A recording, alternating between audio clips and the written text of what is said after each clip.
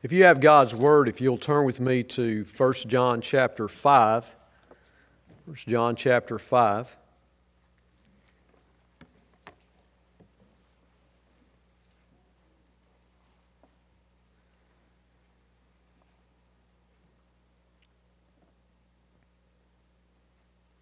And we're going to read verses 1 through 13. So 1 John chapter 5, beginning in verse 1 and reading through verse 13, or 12, excuse me. Everyone who believes that Jesus is the Christ has been born of God. And everyone who loves the Father loves whoever has been born of Him. By this we know that we love the children of God when we love God and obey His commandments. For this is the love of God, that we keep His commandments, and His commandments are not burdensome. For everyone who has been born of God overcomes the world. And this is the victory that overcomes the world, our faith. Who is it that overcomes the world? Except the one who believes that Jesus is the Son of God. This is He who came by water and blood, Jesus Christ, not by the water only, but by the water and the blood. And the Spirit is the one who testifies, because the Spirit is the truth. For there are three that testify, the Spirit and the water and the blood, and these three agree. If we receive the testimony of men, the testimony of God is greater. For this is the testimony of God, that He is born concerning His Son. Whoever believes in the Son of God has the testimony in himself. Whoever does not believe God has made him a liar, because he has not believed in the testimony that God is born concerning His Son. And this is the testimony that God gave us, eternal life. And this life is in His Son. Whoever has the Son has life. Whoever does not have the Son of God does not have life. Let's pause for a word of prayer. Father, how I long for these words to come alive in our hearts tonight. Father, I know that You have something You need to say to us. Lord, I pray that we will tune out the things that clamor for our attention, Lord, our own mind, our own thoughts about so many different things. But Father, the only thing that really matters is what Your Holy Spirit needs us to understand from this passage tonight. Lord, I pray that You would speak through this Your servant. Lord, that the words of life that are spoken would bring life to our souls. And Lord, would light a fire in us, so that we might be Your servants and that we might speak Your words with great boldness. Father, I pray that, and I ask it in Jesus' name. Amen. The people who lived in the first century lauded Roman emperors. For the longest period of time, the world was in anarchy. And when the Roman government took over, they brought the Pax Romana, or the Roman peace. And for that reason, they were greatly praised by a number of different peoples in the world. These Roman emperors and Roman leaders built monuments for themselves, and at other times other people built monuments to them. For example, the triumphal arch of Titus in Rome celebrated especially Titus' victory over the Jews in AD 66. Not only that, but images of Roman victories were printed on coinage. John, the great apostle, lived in a time when power was seen in the Roman government. But John, the great apostle, understood true power belongs only to the Lord and to His Son, the Lord Jesus Christ. John has just finished saying, as we saw last week, that we cannot understand God's love unless and until we look and see it revealed in Jesus Christ. In the same way, we will never understand God's power in this world until we see it in the person of the Lord Jesus Christ. Now, we know from what Scripture teaches us that we can observe God's power in nature. The heavens declare the glory of God.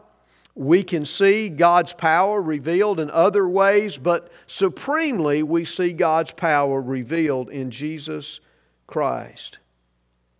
In this particular passage, John once again is addressing those Christians who remained after the false teachers had led a lot of those people astray, had led them to turn their back on God.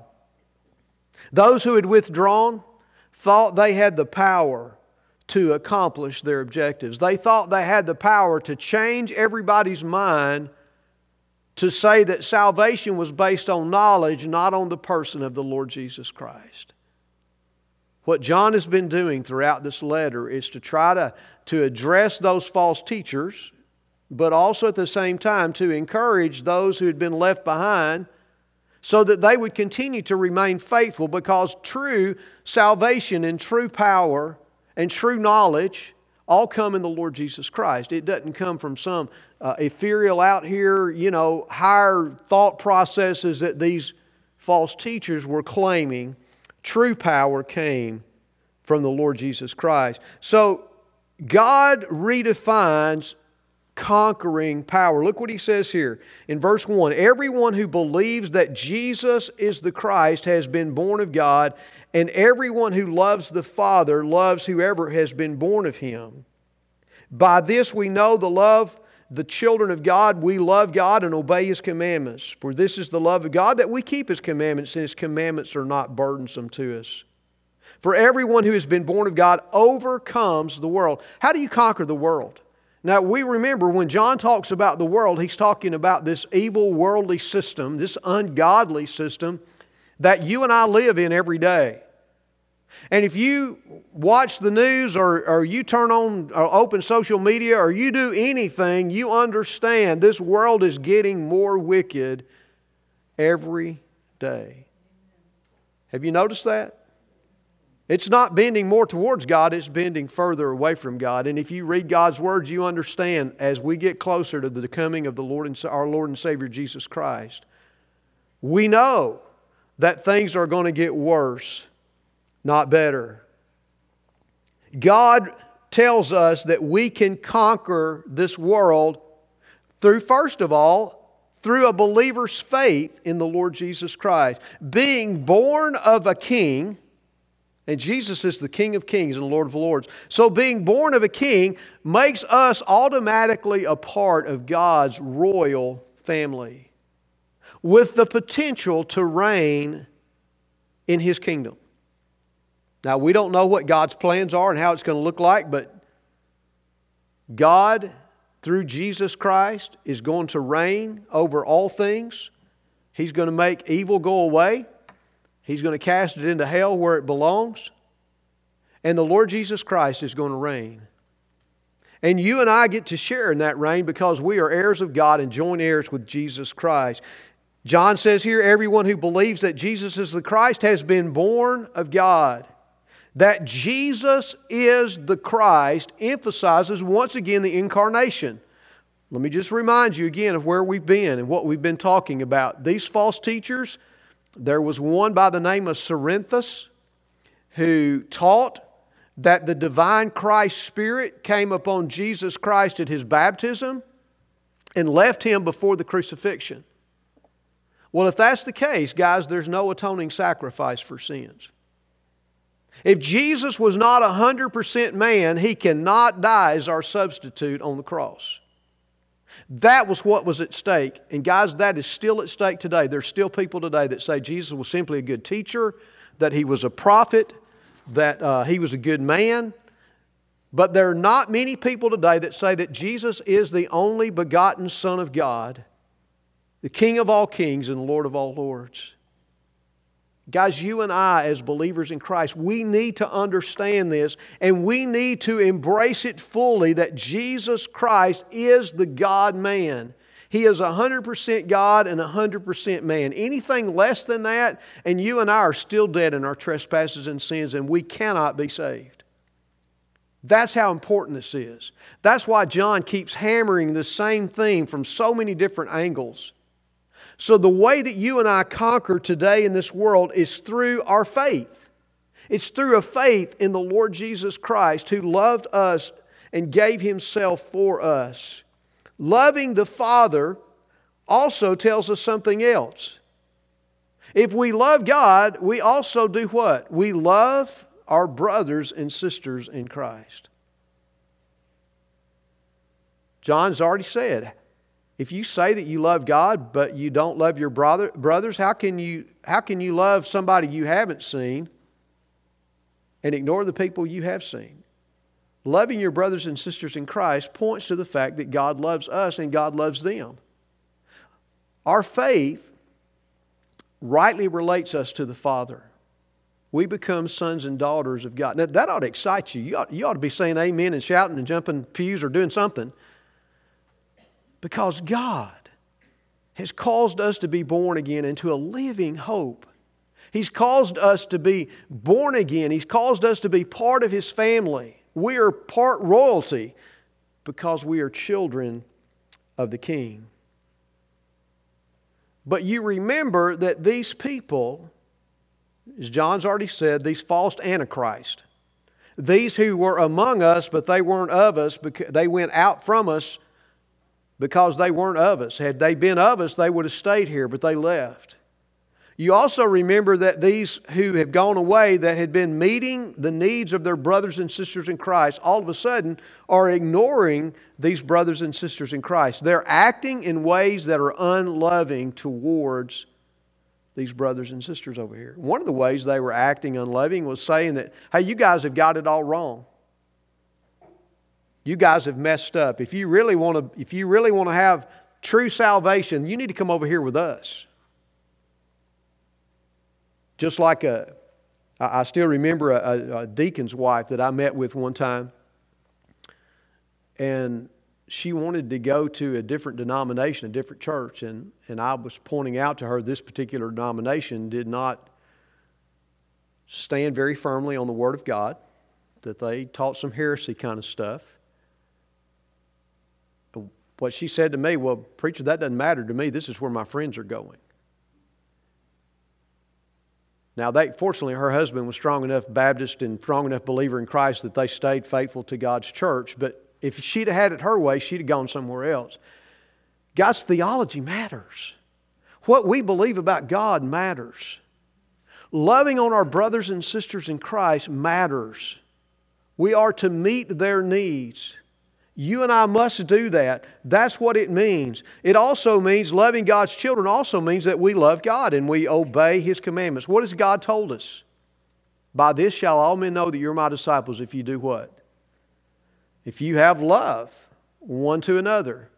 So by loving our brothers and sisters in Christ, it shows that we are literally obeying God and keeping His commandments.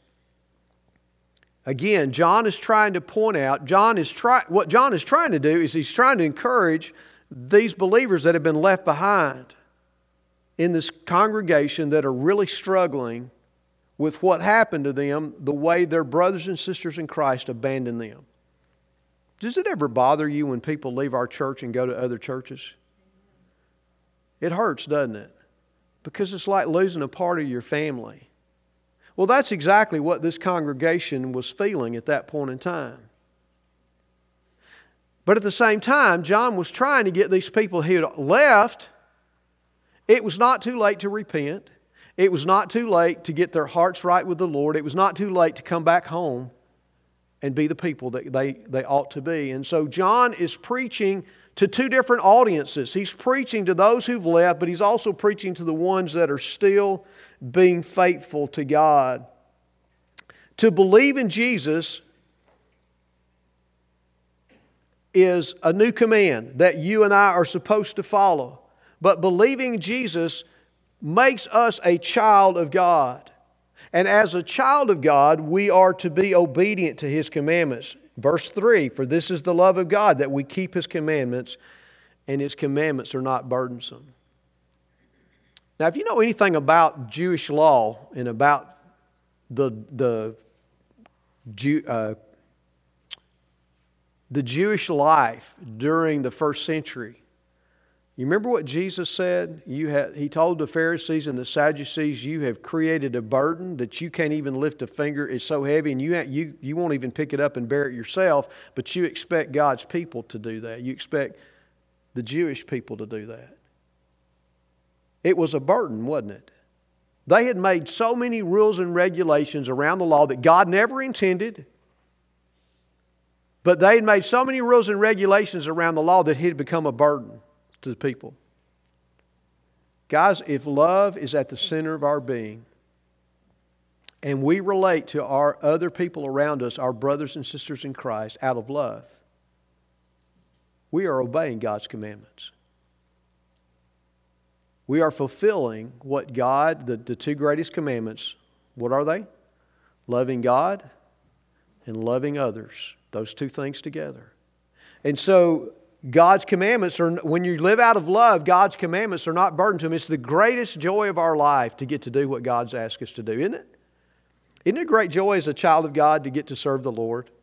Isn't it a great joy of God as we serve the Lord and we see lives transformed around us and we get to participate in that? Isn't it great joy to our hearts when those kind of things happen? It is a great joy for us to get to serve the Lord. God's command to love is not difficult. It's not hard. Unless we take our eyes off Jesus and we start looking at the things of the world and we start accepting false doctrine and false teaching, then it becomes a burden, isn't it? You ever notice that? Have you ever noticed when your heart begins, have you ever been in that situation where your heart's kind of drifted away from the Lord and you've gotten further away from Him than you really want to be? Are you not convicted when you hear God's Word proclaimed?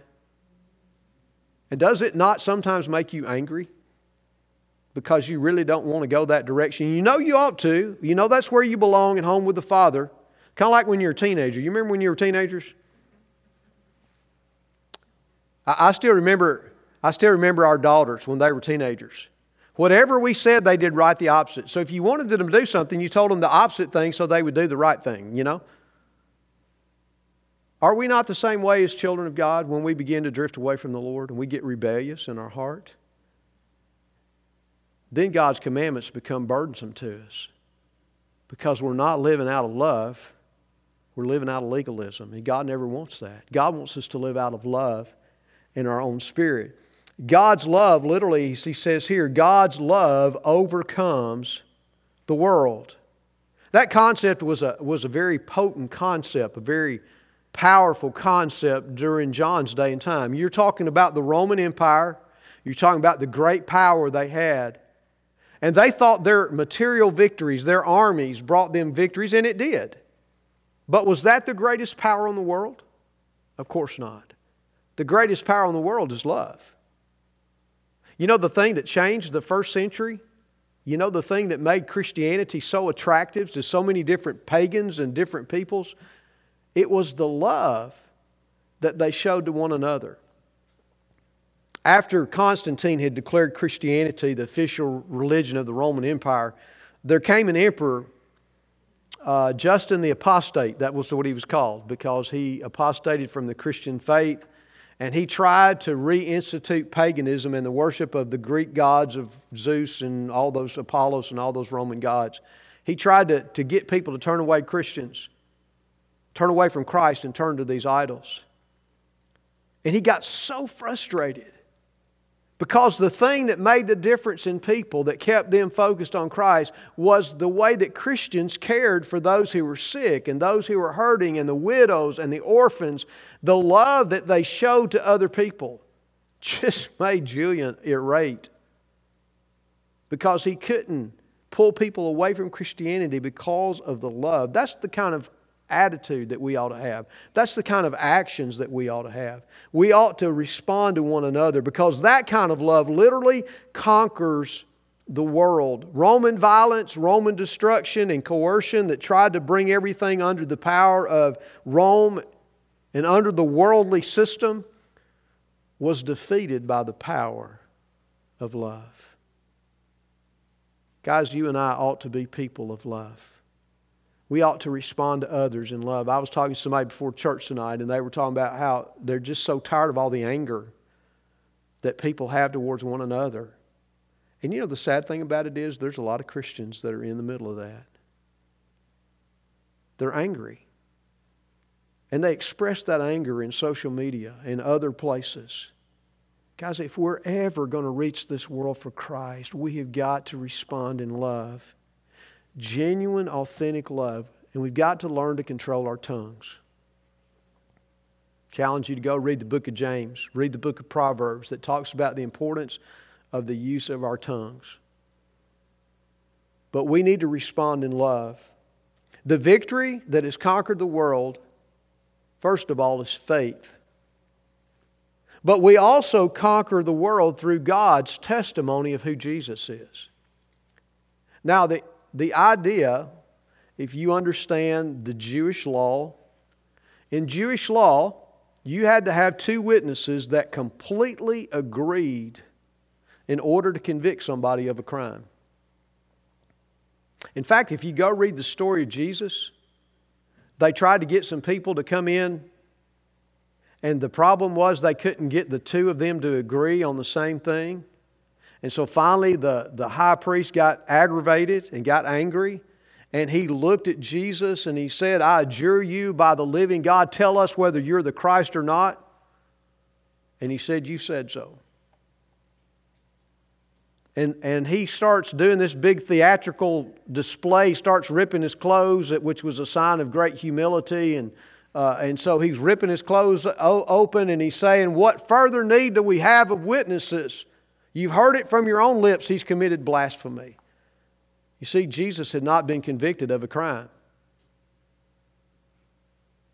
Pilate, when Jesus appeared before Pilate, when he finishes interviewing Jesus, the official court documents was when Pilate says, "I find no fault in him." He was not guilty by Roman law. He was not guilty under Jewish law because there were not witnesses that could agree. Now that's the context for which we see this next section. He talks about who is it in verse 5? Who is it that overcomes the world except the one who believes that Jesus is the Son of God? This is He who came by water and by blood, Jesus Christ, not by water only, but the water and the blood, and the Spirit is the one who testifies, because the Spirit is the truth.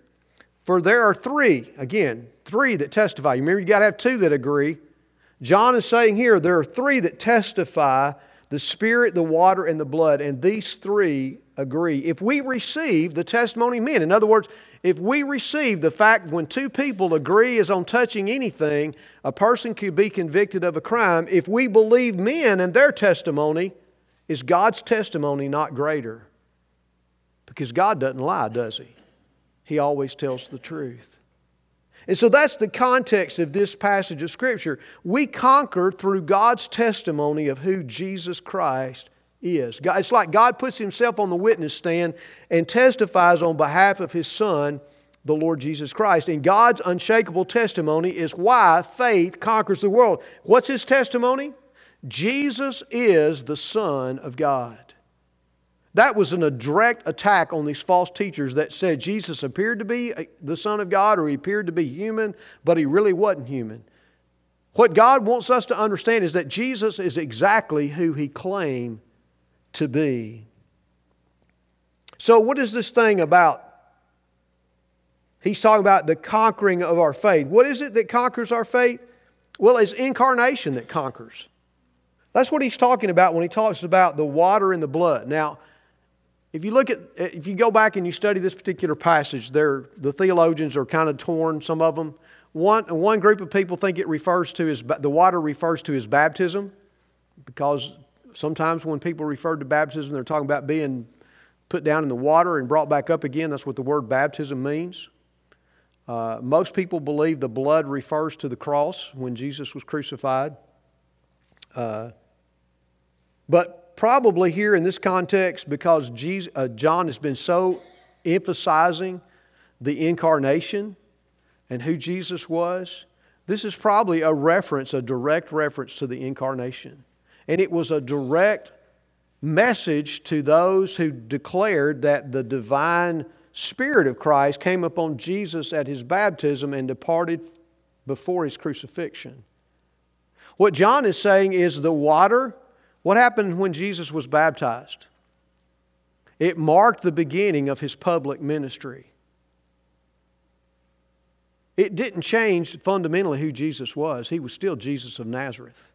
He was still a human being. It didn't change. There wasn't some kind of Spirit of Christ. God said, "This is my beloved Son in whom I'm well pleased," as a human being. There wasn't some Christ Spirit that came on Jesus and empowered Him to begin His ministry. Jesus was always empowered because He was God come in human flesh.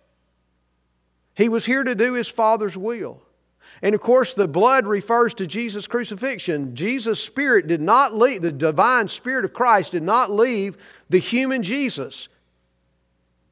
Jesus Christ of Nazareth, Son of God and Son of Man and human being, the great God-man, was crucified at the cross as an atoning sacrifice for our sins. If the Spirit of Christ left Jesus before He was crucified, there is no atoning sacrifice for sin, and you and I are still dead in our trespasses and sin. You see why this is so important? You see why the incarnation, why John keeps hammering the incarnation? Because there were those false teachers that taught, since the matter is evil and spirit is good, then there's no way that good God would have ever incorporated or become a human being. And so they had to explain it somehow or another, and so they explained it like the divine Spirit of Christ came upon the human body of Jesus of Nazareth at His baptism and departed before His crucifixion. Because there's no way that Spirit, which is good, could ever go through something as evil as the crucifixion.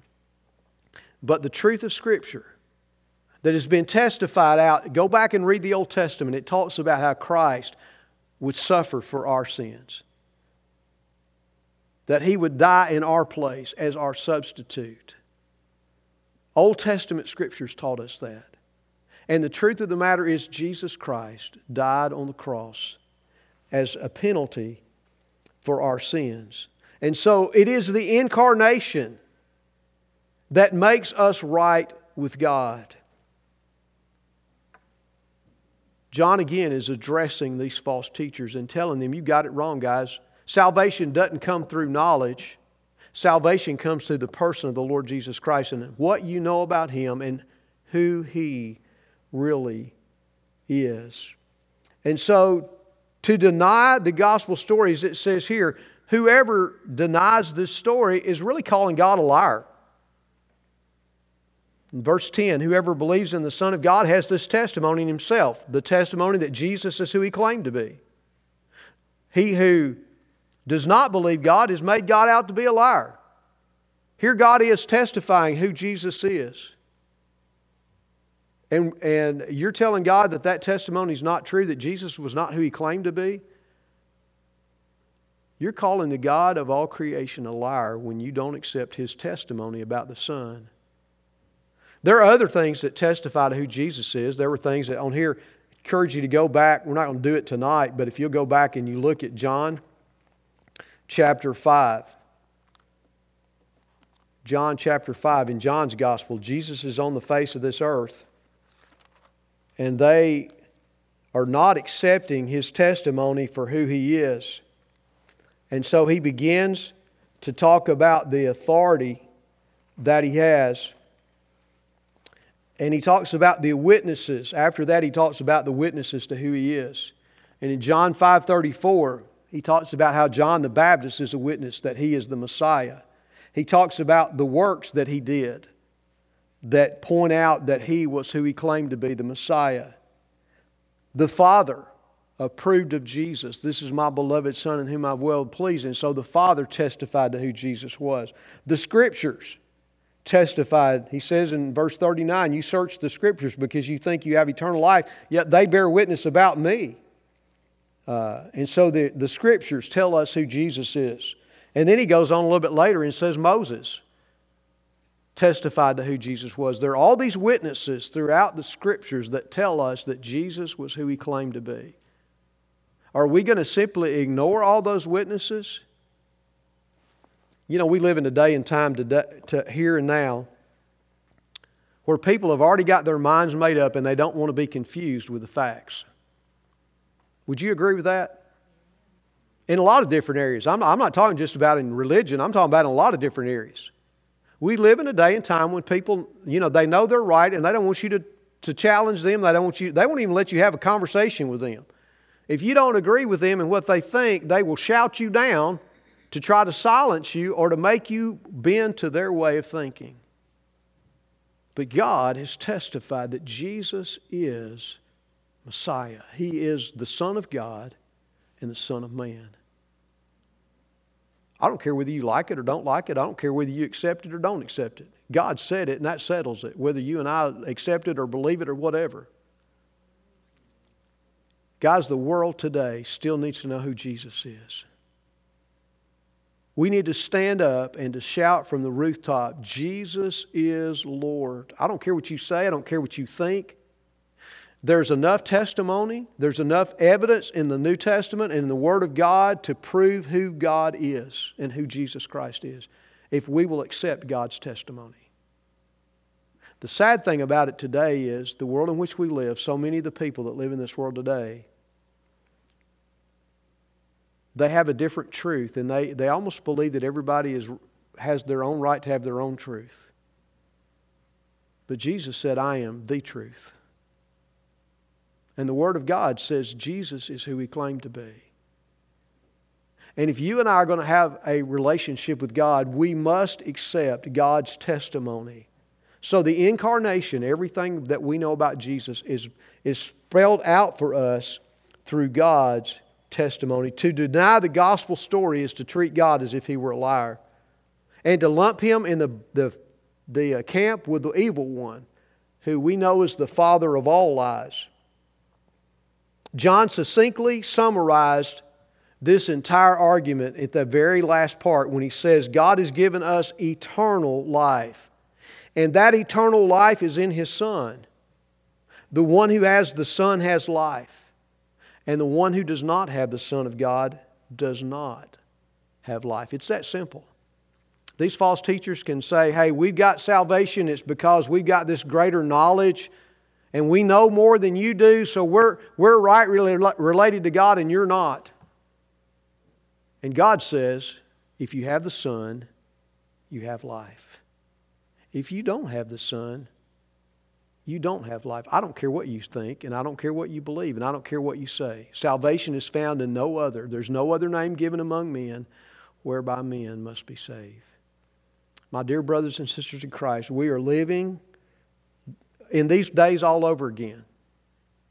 The days that John were dealing with. We were living in the days of false testimony. We're living in the days of false isms. There's a lot of isms out there. A lot of believism and easy believism and all that kind of stuff. But what the world really needs is to hear about the fact that God loved the world so much that He sent His only begotten Son to die on the cross, that whosoever believeth in Him shall not perish, but have everlasting life. Guys, we've got to stand firm on who Jesus is. And it's going to be hard in the coming days. I just want you to know it is going to be hard to stand on what the Word of God says. Especially with this new Equality Act, if it ever gets passed through Congress, and they're going to keep hammering on it until they get it passed. But this new Equality Act does not allow any provision for religious beliefs. So in other words, it doesn't matter what you believe about Jesus and what we believe about the Word of God. We will be forced to live by this world's value or suffer the consequences. And we're going to suffer the consequences. I am anyway. Because I can't accept what they've said because it's not true. You and I need to be firmly founded on the Word of God and understand who Jesus is if we're ever going to make it in this world. Let's go to God in prayer.